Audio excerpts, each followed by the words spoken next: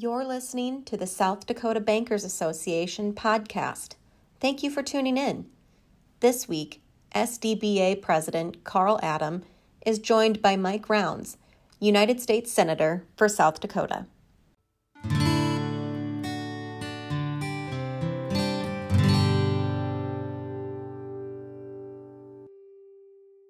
Well, Senator Rounds, good afternoon. Welcome to the South Dakota Bankers Association. It's great to have you here this afternoon, the 16th of August. And just wanted to have a conversation with you as our United States Senator, serving on a couple of very important committees, one being the Banking Committee of the United States Senate. And I think our membership would be interested in learning a little bit more from your perspective about a few bills. Also have a couple of questions as we kind of come down the home stretch as it relates to your time in office, professional reflection, as well as international relations and tensions that I know that you've briefed us on before, but I know our membership would be interested in your perspective. So if that's acceptable to you, we'll kind of get going. Let's go. All right. Well, Senator, this is relatively new. We've all been paying close attention to what's happened in Congress. And by the way, it's fair to say that this is part of your summer recess, August recess, in a midterm election year. We know a lot of candidates are out working diligently to get themselves in position to be reelected, new candidates doing the same. I think your August recess was delayed just a little bit as members of the Senate were dealing with a piece of legislation named the Inflation Reduction Act. Tell us a little bit about that. And I think just before we entered the room this afternoon, I think President Biden just signed that. Can you give us your perspective on the Inflation Reduction Act? Yeah, this particular piece of legislation, Republicans will tell you that it is not correctly named. Democrats will say, but that's our intent. This was done through reconciliation, which is a process which, if the House passes something having to do with a budget reconciliation, in other words, if you have the House and the Senate and the President all of the same party, there is an opportunity to do something with regard to the budget, supposedly cutting the budget or balancing a budget. And in it, you can make policy. And the policy is supposed to be based upon changes within tax or spending. In this case, they have used the reconciliation process. The House passes it with 50+1%. In the Senate, rather than being it is what they call a privileged motion, which means it does not have to be approved by 60 members in order to begin debate or to end debate. It is done with just a majority.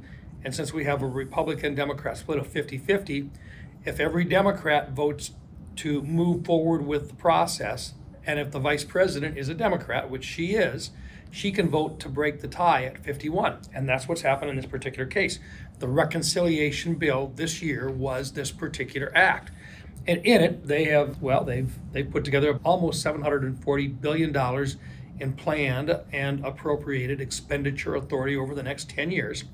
They have also, in the middle of it, decided to spend about $150 billion of it on what they call their Green New Deal.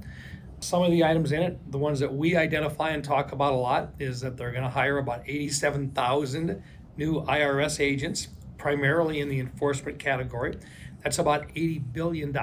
All of it is available between now and the next 10 years to come out of this act.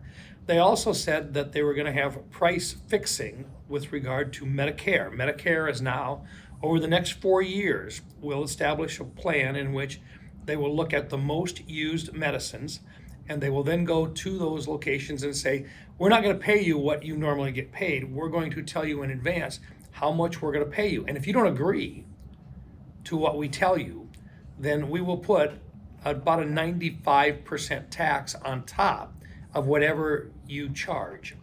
And so basically, it's not a negotiation. It is a determination by the federal government for the top 10 most used drugs through Medicare. Now, since they're going to be price fixing that, they said we don't need as much money in Medicare.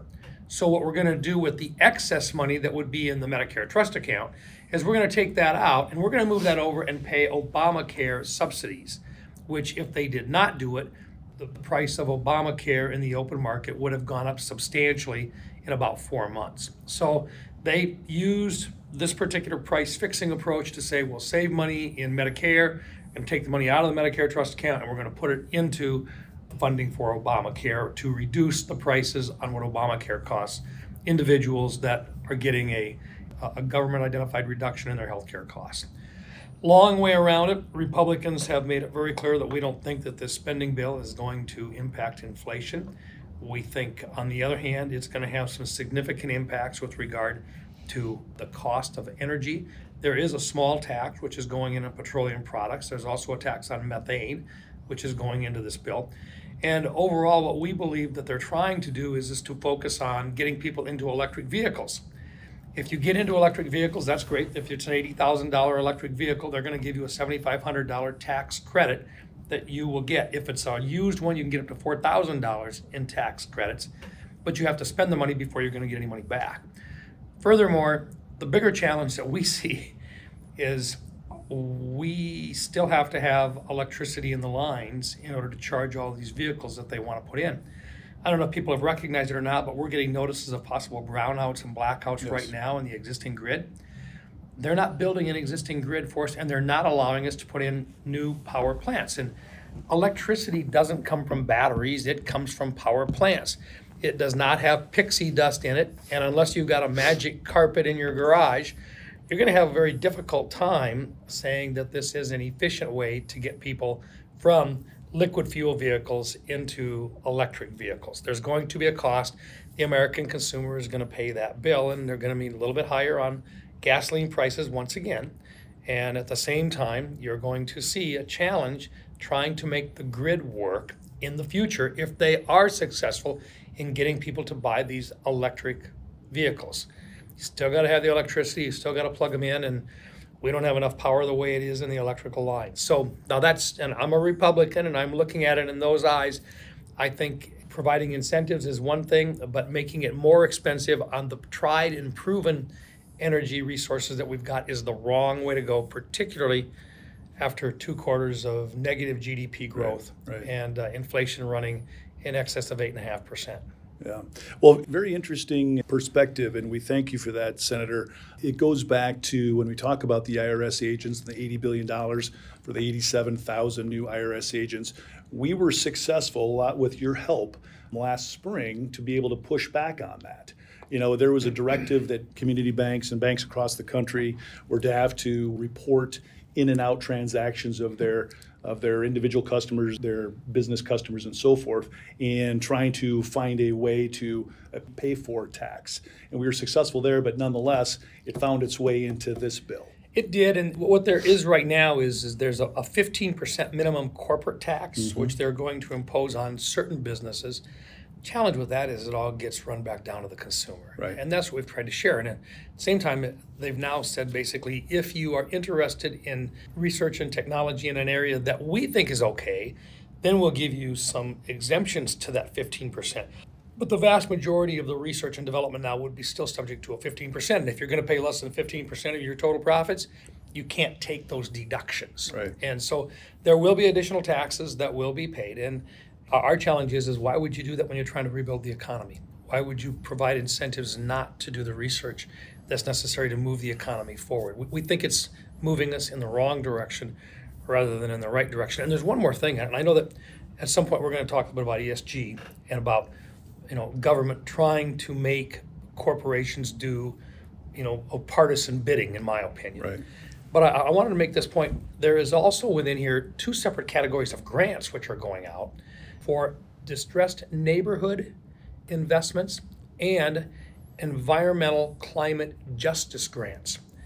Now, if you're going to take $3 billion of taxpayer money and you're going to put it into environmental climate justice grants, none of us really know what that is. But we suspect what it'll do is that'll be money that'll be provided to nonprofit organizations that do what the existing farther left groups want to have done with regard to challenging traditional business activity. Now, we don't know because that's all it says in the bill. It doesn't say much else, and it'll be up to this administration to administer that money. And it is going to take us years to trace back and find out where all of these tax dollars are actually going and what the money is really being spent on. So I'm not happy with it. Well, Senator, again, I appreciate that background, your perspective on that. Obviously, this is fresh in all of our minds, and I think as Paul Harvey used to say, now the rest of the story. We'll see how this all plays out. Right. Okay. Well, very good. Let's moving on. You touched on ESG. Let's bring up another topic that is hard for us in the banking industry to get our hands around, and we see it in a lot of different forms. I want to draw your attention, just in the way of background, to a couple of letters, one of them actually being a bill, but a letter that the ABA, our mothership, the American Bankers Association, and all state banking associations signed on to. And this was sent out to all federal regulators, from the Fed to the OCC, Director of the Federal Housing Finance Authority, Chairman of the Commodity Futures Trading Commission, FDIC, Department of Treasury, and the Securities and Exchange Commission. And the letter basically stated, do not overreach. There is a caution that we are putting out there, exactly to your point. Environment, social, and governance is what the acronym ESG stands for. I didn't hear profit in there anymore. I don't hear profit in there either. And we're seeing this not only obviously at the federal level, which you are experiencing, Senator, but we're also seeing it in state legislatures. And it's of concern, not only to the South Dakota Bankers Association, but my counterparts across the country. And we are trying to brace ourselves for this kind of activity going forward. It's hard to anticipate, but a lot of this ESG is around fossil fuel. Obviously, agriculture in South Dakota is our most important industry, or our largest industry. We have our farmers, our egg friends, our ranchers that have feedlots that have methane gas, and our farmers use diesel machinery to harvest and plant the crops and so forth. And the concern there is that we have federal regulators overreaching and dictating to private business how it needs to be done. Our biggest concern, and one of the principles that we've kind of hung our hat on, is, we think banks should be free to lend to, invest in, and generally do business with any entity or activity that is legal without government interference. Banks should also be free not to lend, invest, or otherwise engage, so long as they do not violate fair lending or other anti-discrimination laws. I think that kind of sums it up for us. Oftentimes in the bills that I've experienced and reviewed and had to battle, oftentimes the legislation is poorly written, and we hang our hat on the free market. Not every bank in South Dakota is capable and have experts on staff to be ag lenders. Not every bank in South Dakota has the ability to be an auto financer. So there is different experts within financial institutions and are comfortable in doing that kind of business. But rest assured, everybody has an opportunity in South Dakota to find that banking relationship that fits them the best. So can you give us your perspective on ESG from the United States Senator's perspective? What this is about is trying to use the financial system to actually achieve certain political agendas. Yep. Now, I'm going to hit one that's sensitive. Gun dealers. Yep. Now, I've got folks on the right side of the aisle who are not happy because some banks within South Dakota won't finance guns. In fact, some of them won't issue credit cards or will accept credit cards where they're for gun sales and so forth. Now, as long as the open market is there, and as long as we have competition and it's not a monopoly that's doing it, then we're okay, because we can go and shop, and that profit for doing those services will end up someplace else. On the other side of the aisle, we've got left-wing approaches to things, primarily environmental and social justice items, in which they look at things and saying, we want you to incorporate this particular environmental policy or this particular social policy. And if you don't, then we want to penalize you. So you've got them on both sides. We don't like the idea that the government is telling a private business what they should do before they provide to a stockholder a profit. We put together some items just because this is one of the more interesting ones that we've been working on. And I know you've got challenges within state legislative bodies. And my message to state legislative members is talk to the associations about what the impact is of different legislation that you're talking about. Mm-hmm. But the SEC is another area that we've got real challenges with. Now, for folks that don't understand what they can do, think about this for a second. Here's what the SEC has done, and we're going to focus for just a minute on the SEC's climate-related disclosure proposal. You heard about it? Yes, I have. Okay. This sweeping, and it is sweeping, 510-page proposed rule, to begin with, it's not necessary. It's inappropriate. It exceeds the SEC's mission. They don't have expertise in this area. And it's going to harm consumers, and it's going to harm workers. And I expect that it would impact the entire U.S. economy at a time in which we're trying to move our way out of a recessionary trend. Now, the federal securities laws already require that publicly traded companies make extensive disclosures regarding their businesses, their properties, their legal proceedings, and their risk factors. These disclosures must include any material climate change information and may not be misleading under the circumstances. In other words, probably the best way to put it, to the extent that climate change will have a material impact in any of these areas, companies are already legally required to disclose the information.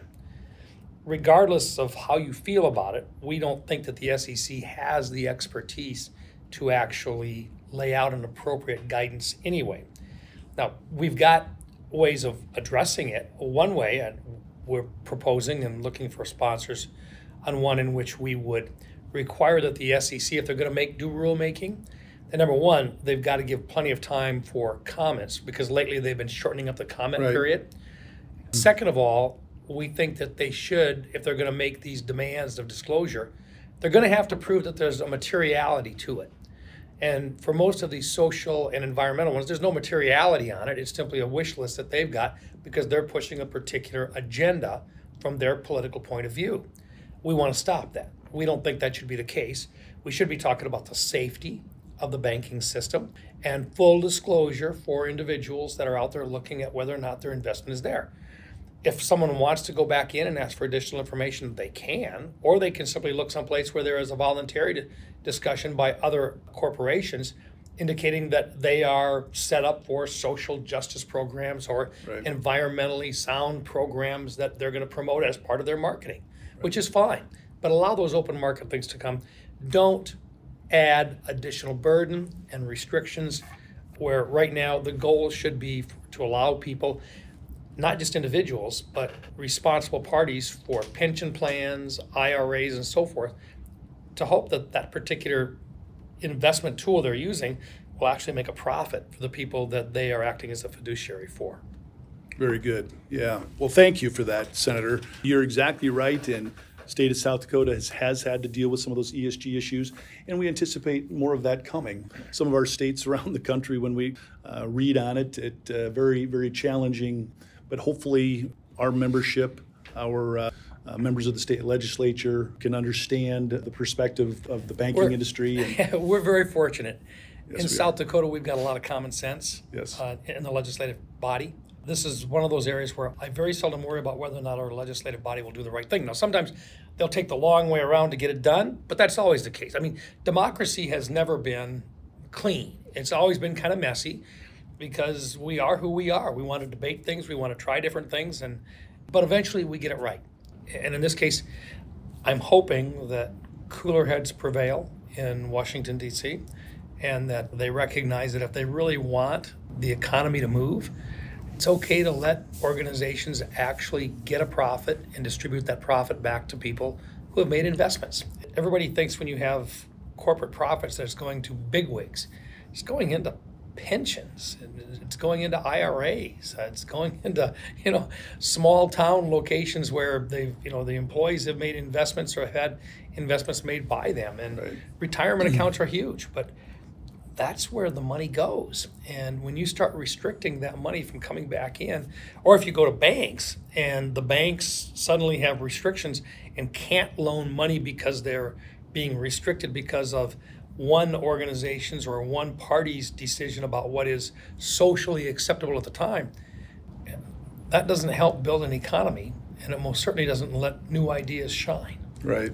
Very good. Thank you. Thank you for that, Senator. Another bill that has found its way, I think, to be filed in the United States Senate, and I was recently with my counterpart from the state of Kansas, And his junior senator, Senator Marshall, partnered with Senator Durbin on the what's called the Credit Card Competition Act, also known as the Durbin-Marshall Expansion Bill.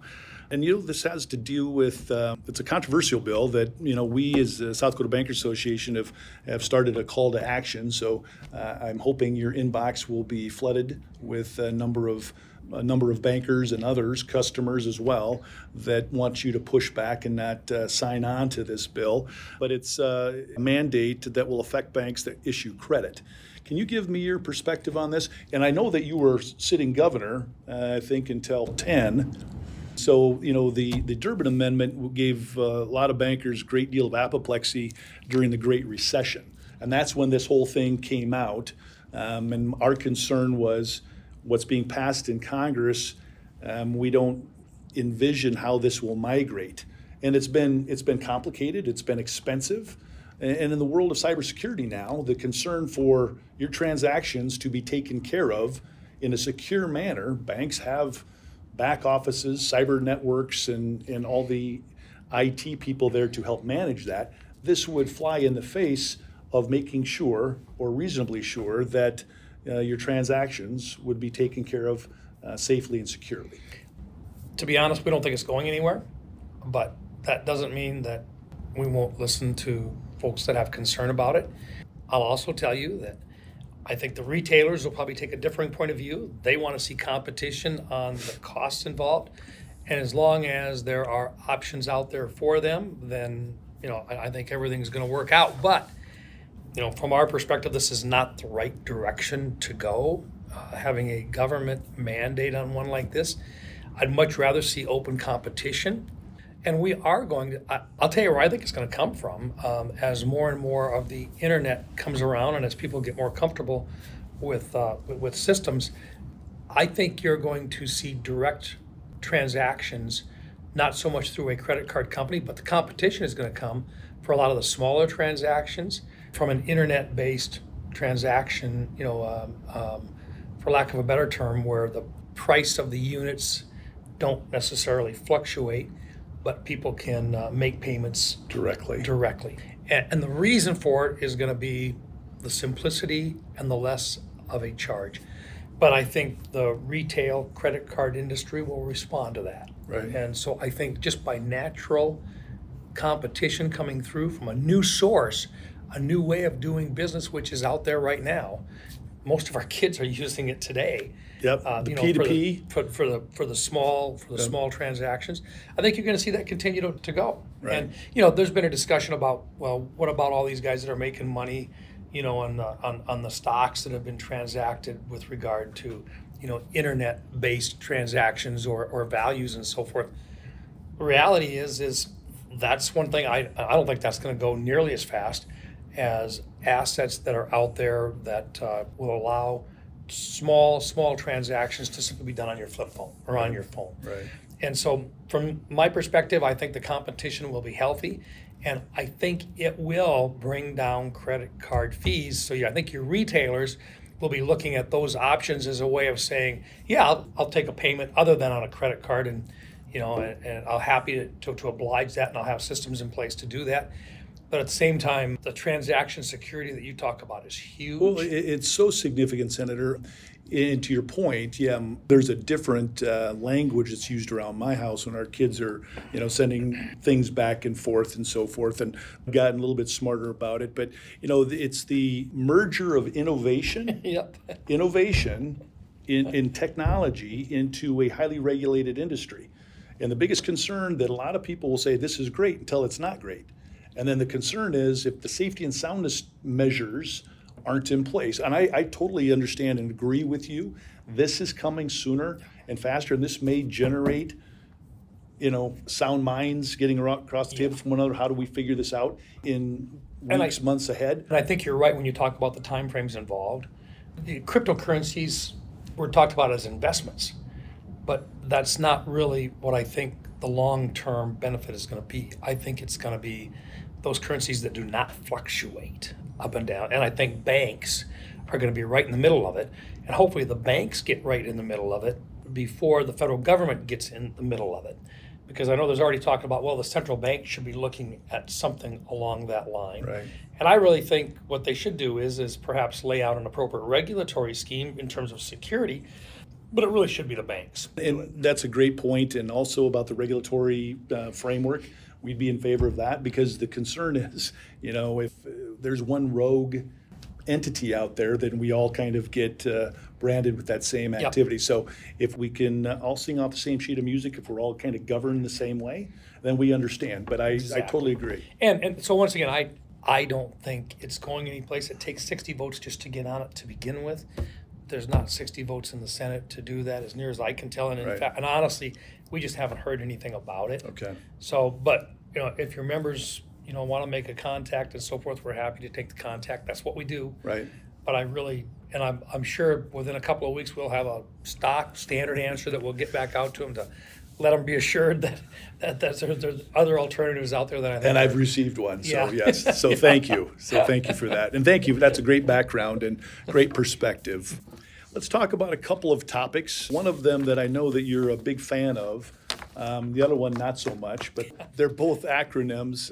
The first one, ECORA, Enhancing Credit Opportunities in Rural America. South Dakota Bankers Association, I think we're doing a very good job of underscoring the importance of an ECORA-type legislation in Congress. You have been a very favored sponsor on that, along with Senior Senator from Kansas, Moran. Appreciate your support of that. We know that, as you indicated earlier, in state legislatures, I think everybody wants to get to the right spot at the right time. And that's how democracy works. It gets a little bit messy. We've been at this for a long time. This is an opportunity for banks that are in the ag real estate portfolio of their assets would be exempt from interest income tax on those long-term ag real estate loans. So I know that we've got some, I think 40 some or so members between the House and the Senate. Unfortunately, this is a very partisan issue right now, but we have fuel in the tank and we're looking to continue with our pledge to move this forward. But give us your perspective on ECORA, the impact it would mean for ag producers, not only in South Dakota, but across the country. Well, the idea is to perhaps level the competition. Right. As your bankers know, and as they'll talk about regularly, they recognize that as private businesses, they're not privy to or allowed to collect profits and not pay a tax on them, so they are taxed. Whereas their competition that is out there right now, it is not subject to that corporate tax like these guys are. And we got thinking, okay, so for a couple of years, I know the question was, so when are we going to see our competition out there start to have to pay taxes like we do? Well, it's hard to say, well, we're going to create a new tax on someone that has never paid these taxes. And credit unions have not paid these taxes at that level.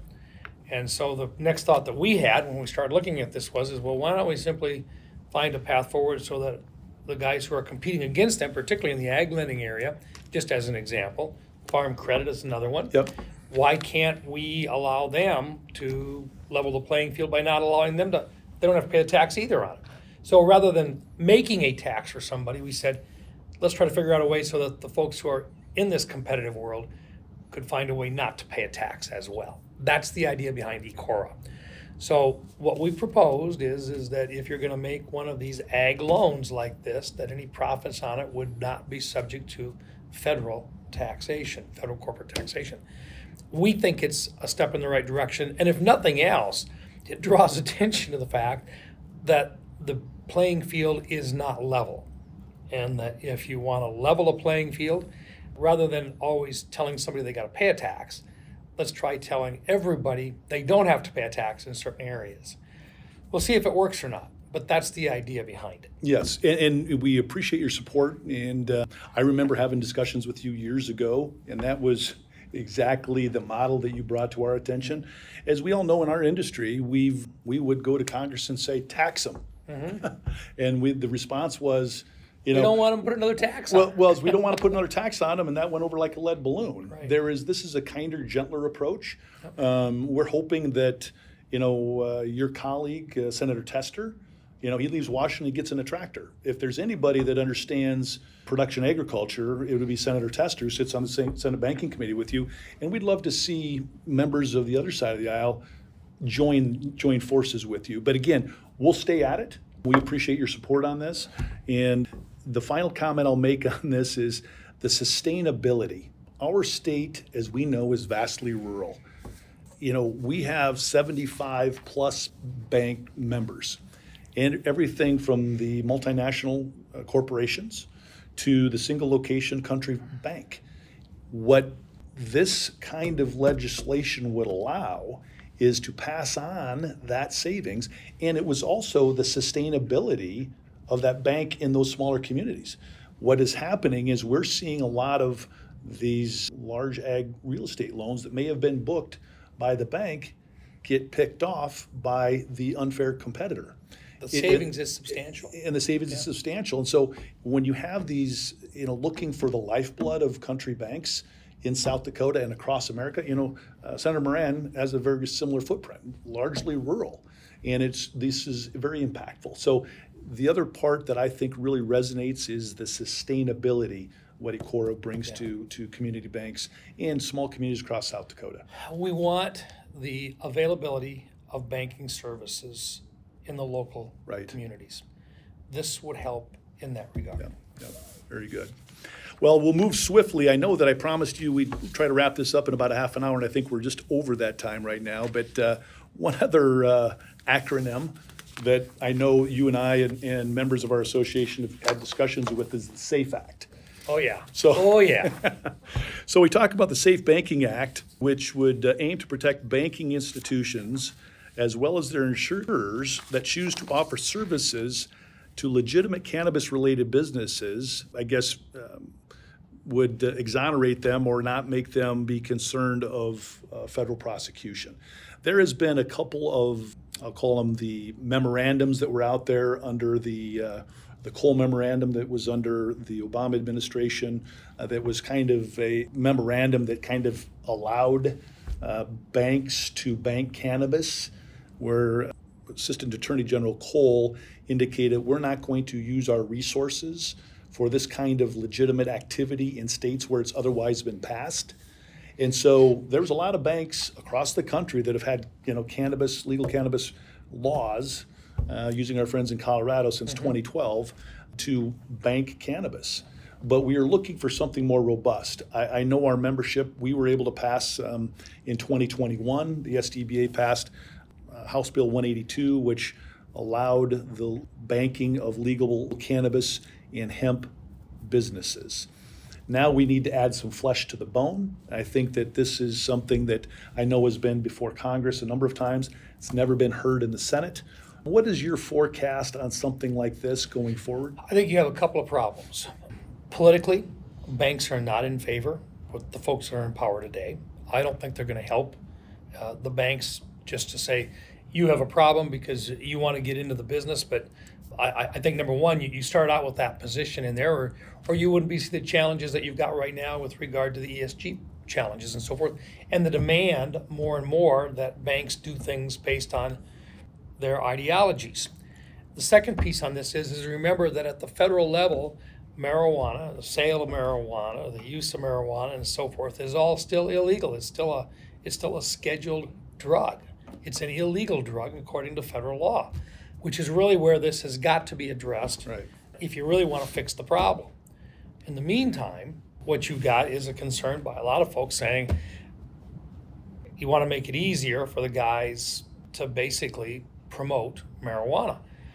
The other piece on it, and the part that I tend to look at is what would you do if you were in the business and you wanted to launder?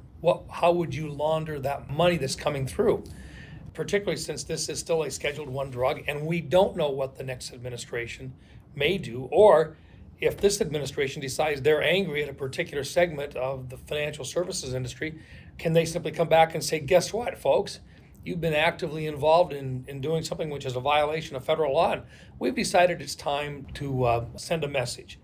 And I think all of those, while they are remote, may very well be used as threats to legitimate businesses later on.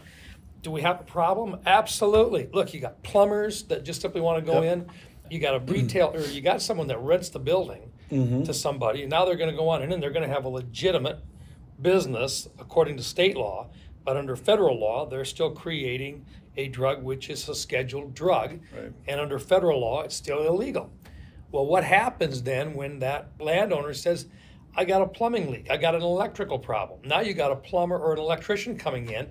They're going to go to work and they're going to fix something in there. Well, guess what? Now they've got a problem because they are now receiving funds from an illegal activity on the side of production of marijuana. So is it a problem? Yeah.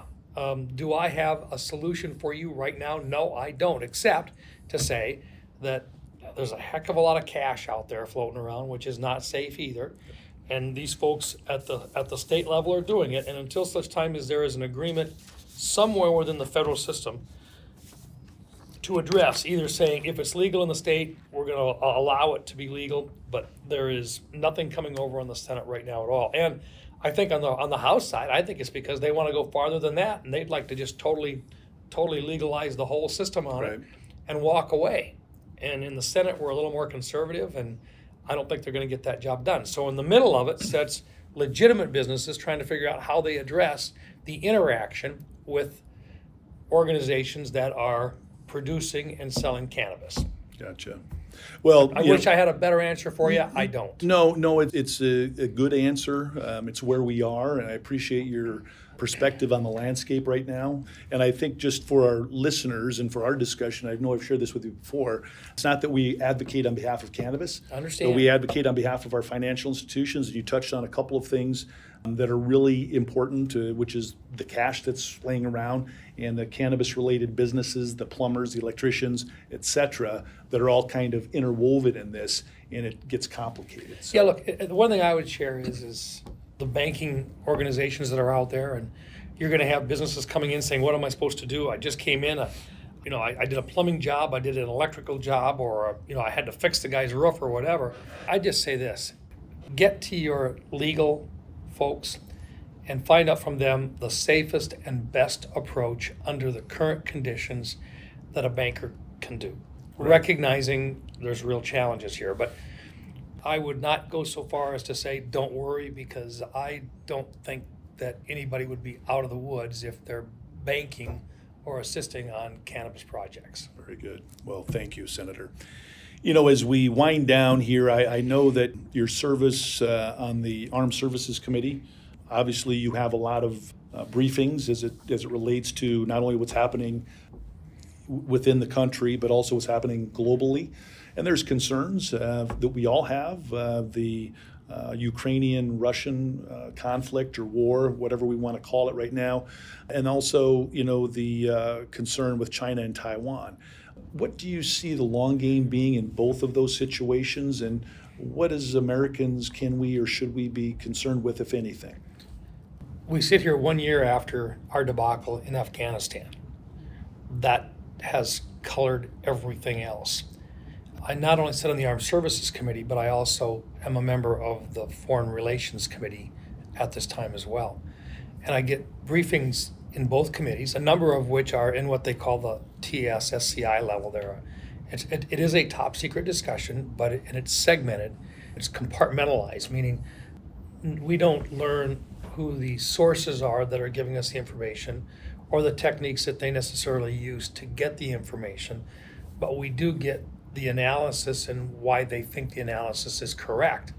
And the only way we get it is as you're hearing right now in the news about top secret stuff and TS-SCI stuff and so forth, you're not allowed to have phones, you're not allowed to have Fitbits, go into a room, perhaps the size of the room that we're in right now with other people, but it's only certain individuals that can go in there. They set the room to begin with for a particular category, and there is no communication in or out of that room as long as that discussion is going on. And so they give us some pretty good depth on what actually is happening in Ukraine, what the analysis is on the logic that Russia is using, the mistakes that they're making, the resources that we're putting in, what the anticipated resources are, what the intelligence is concerning that, what's going on there with their economy and with their ability to defend themselves and which way the war is going. We get the same kind of a feedback in with regard to China and Taiwan. It is fascinating to us that once it became clear that the United States was withdrawing, or appeared to be withdrawing from Afghanistan in a very haphazard get out of Dodge on this particular date, that set the stage where Putin looked at this and said, there was never a better time because right now the United States is withdrawing back in. At that point, we had inflation already on the move. We had gas prices that were already up more than $1. And it looked like the focus was going to be on our domestic issues here at home rather than on being a superpower and continuing our position as saying free trade is what we want across the world. When Russia came in, they thought that it was going to be a very short war, and based on his intel, he thought he was going to be a welcoming conqueror, and it wouldn't take long, and that Ukraine would just give up, the president would leave the country and take the ride that the president offered him. Mm-hmm. And instead, Ukrainians said, this is our country, and we're not going to give up that easy. That was a shock to the Russians, and the Europeans looked at it and said, we never thought for a second that Russia would ever do something this calloused, this overt, and it scared the heck out of them. And now you have literally a united Europe saying this guy really is a problem and there's something that's amiss here, and he clearly does not have the judgment that we thought he had. Now they are in the midst of trying to figure out what they're going to do with regard to energy, that Russia is literally a gas station for Europe, and now they have to find other resources. We could be giving them those resources because of our domestic policies here restricting or not encouraging production. The price has gone up worldwide. Mm-hmm. We expect that Ukraine, which is normally an exporter of food, they're the breadbasket, they're going to be able to get out about 75% of what they had in storage. Normally they could do about 20 million ton. They're going to get about 15 million ton out from what we can see right now. And hopefully they don't blockade the ports and they are allowed to ship out the grain that's been in storage. That will allow them, in some cases, to get some of their current growth into the bins. They didn't have any room before. So now they should have some room. With regard to the time frame, they're not looking at winter. The equipment that the United States has sent over and that our allies have sent has been devastating to Russia. It's long enough range to where it can reach out and get to their ammunition dumps, which they're using. The Ukrainians have proven to be very adept at using very carefully the resources that we have delivered to them, and it surprised the Russians.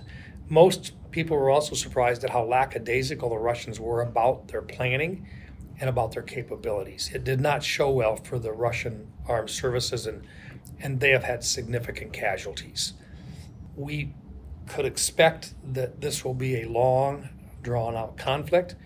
The Ukrainians are not going to give up easily, and the Russians, as they move forward, we don't know how Mr. Putin plans to get out, and we don't know how long the Russian generals and the people that are also sharing part of that power, how long they will allow him to continue down this path. And there aren't a whole lot of other alternatives for him. Russia doesn't have free and open elections where you simply leave and you can go back in and retire and enjoy life. That doesn't happen in Russia. Gotcha. So that part there is where we're at, and we're watching it. They're a nuclear power. We're going to do our best to stay on top of what his actions might be. We want to make sure that he recognizes that, we still have a deterrence here and that our systems are working. The B-21 bomber, which will be housed here at Ellsworth Air Force Base, is a good example of what new developments are, where this is the most sophisticated weapon. As I say, it's a badass weapon of war and peace. And this is the most sophisticated aircraft that we've ever really developed, but it's designed to be able to get through any known radar systems in the world today, which tells them that we do have the ability to reach out and touch should they ever get too provocative. Right. Same way with China. We've looked at a number of war games there. The challenge is it's in their backyard. It's not that far from China to Taiwan. It is a very sensitive part of the world, and it's a sensitive part of the world because they do the chips. and the most technologically advanced chips that go into real high-end equipment, as well as a huge number of traditional chips that go into a lot of our vehicles here, are made in Taiwan. And we don't have other sources yet. And it's not just the fact that it's not just making the chips, it's making the equipment Right. that actually makes the chips, and it's constantly changing. So the better you get at making the equipment that makes the chips is part of the key. That equipment that makes the chips doesn't necessarily come from Taiwan, it comes from Europe. So it's a matter of what's going on in Europe, and then how do you move production so that you have not just production coming out of Taiwan, but from the United States as well. A huge challenge it because it takes years to bring Sure. in the equipment, set it up, and then to get trained in order to do so. The other thing I would say is this: since it's so far to get over there, it's a real challenge for the United States, but we have a Navy which goes through that area, but that also puts our Navy at risk from attack by short-range Chinese offensive weapons. The best thing, in my opinion, that we can do is to help the Taiwanese to become a porcupine. Make it so challenging for China to simply go in and take them that if they decide to fight, just like the Ukrainians decided to fight, that Xi Jinping would think twice about aggressively going in and would continue trying to forge relationships with them long term. That's the best hope we have. Very interesting perspective, Senator. And that's the latest on that, and we appreciate that very, very much. Final question, and just a kind of time to reflect. The Rounds family, raised in Pierre, or the Michael Rounds family, the Don and Joyce Rounds and Rose family here in Pierre, known you for many, many years, as known most of your siblings. If you didn't graduate with the Rounds, your dad was our business attorney in our business at Fisher Rounds, and he described himself as a scribe, which meant he would write the business deals for us. So Right. we go way, way back. Yeah, we go way, way back. And I harken back to your, last 30 plus years in elected public service. I know it's a blink of an eye, but it's been a few years. And just in the way of quick background for our listeners, and many of you know this, but Senator Rounds served in the South Dakota Senate from District 24 from 1990 to 2000.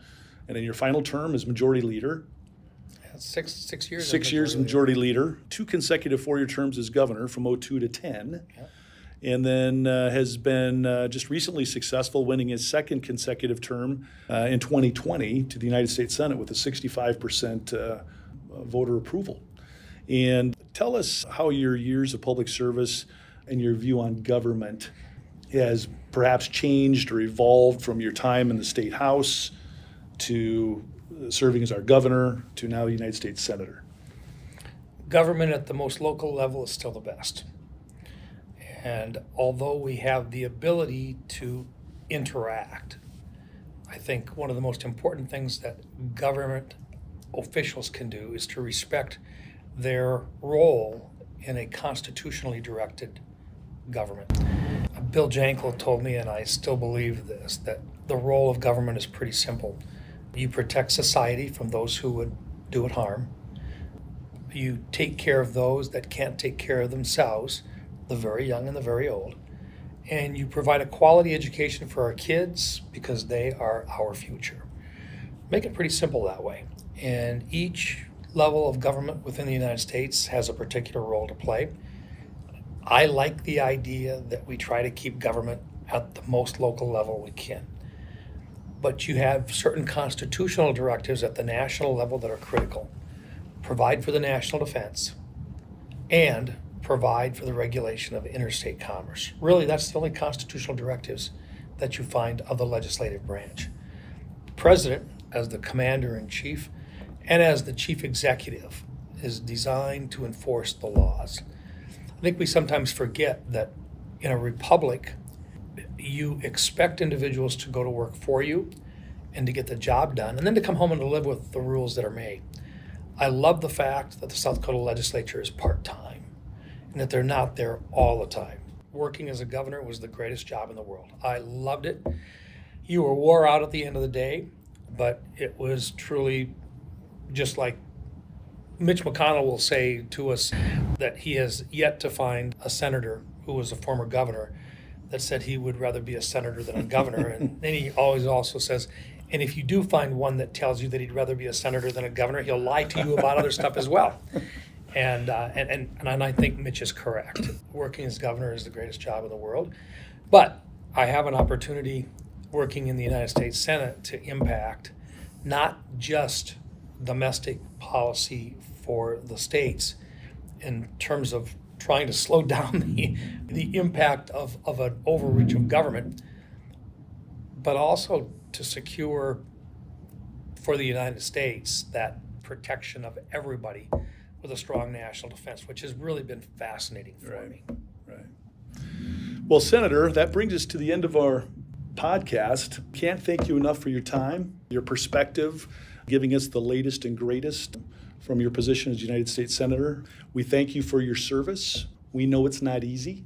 I truly appreciate and value what you do for our state daily. I know you've got a young family. You're surrounded by your kids and lots of nieces and nephews and brothers and sister. And don't forget those 10 grandkids. And those 10 grandchildren that are lovely. And we know that spending time with them is awfully important to you, and you make that effort to go back and forth with some frequency to Washington to take care of our state. That's one thing that I think people don't realize is most members of the Senate are there Monday night, Tuesday night, and Wednesday night, and then they go back home to their home states for Friday and Saturday and Sunday. Right.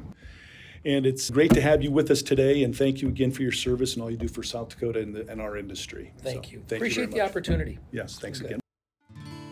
Thank you for listening. Join us for our next episode coming soon.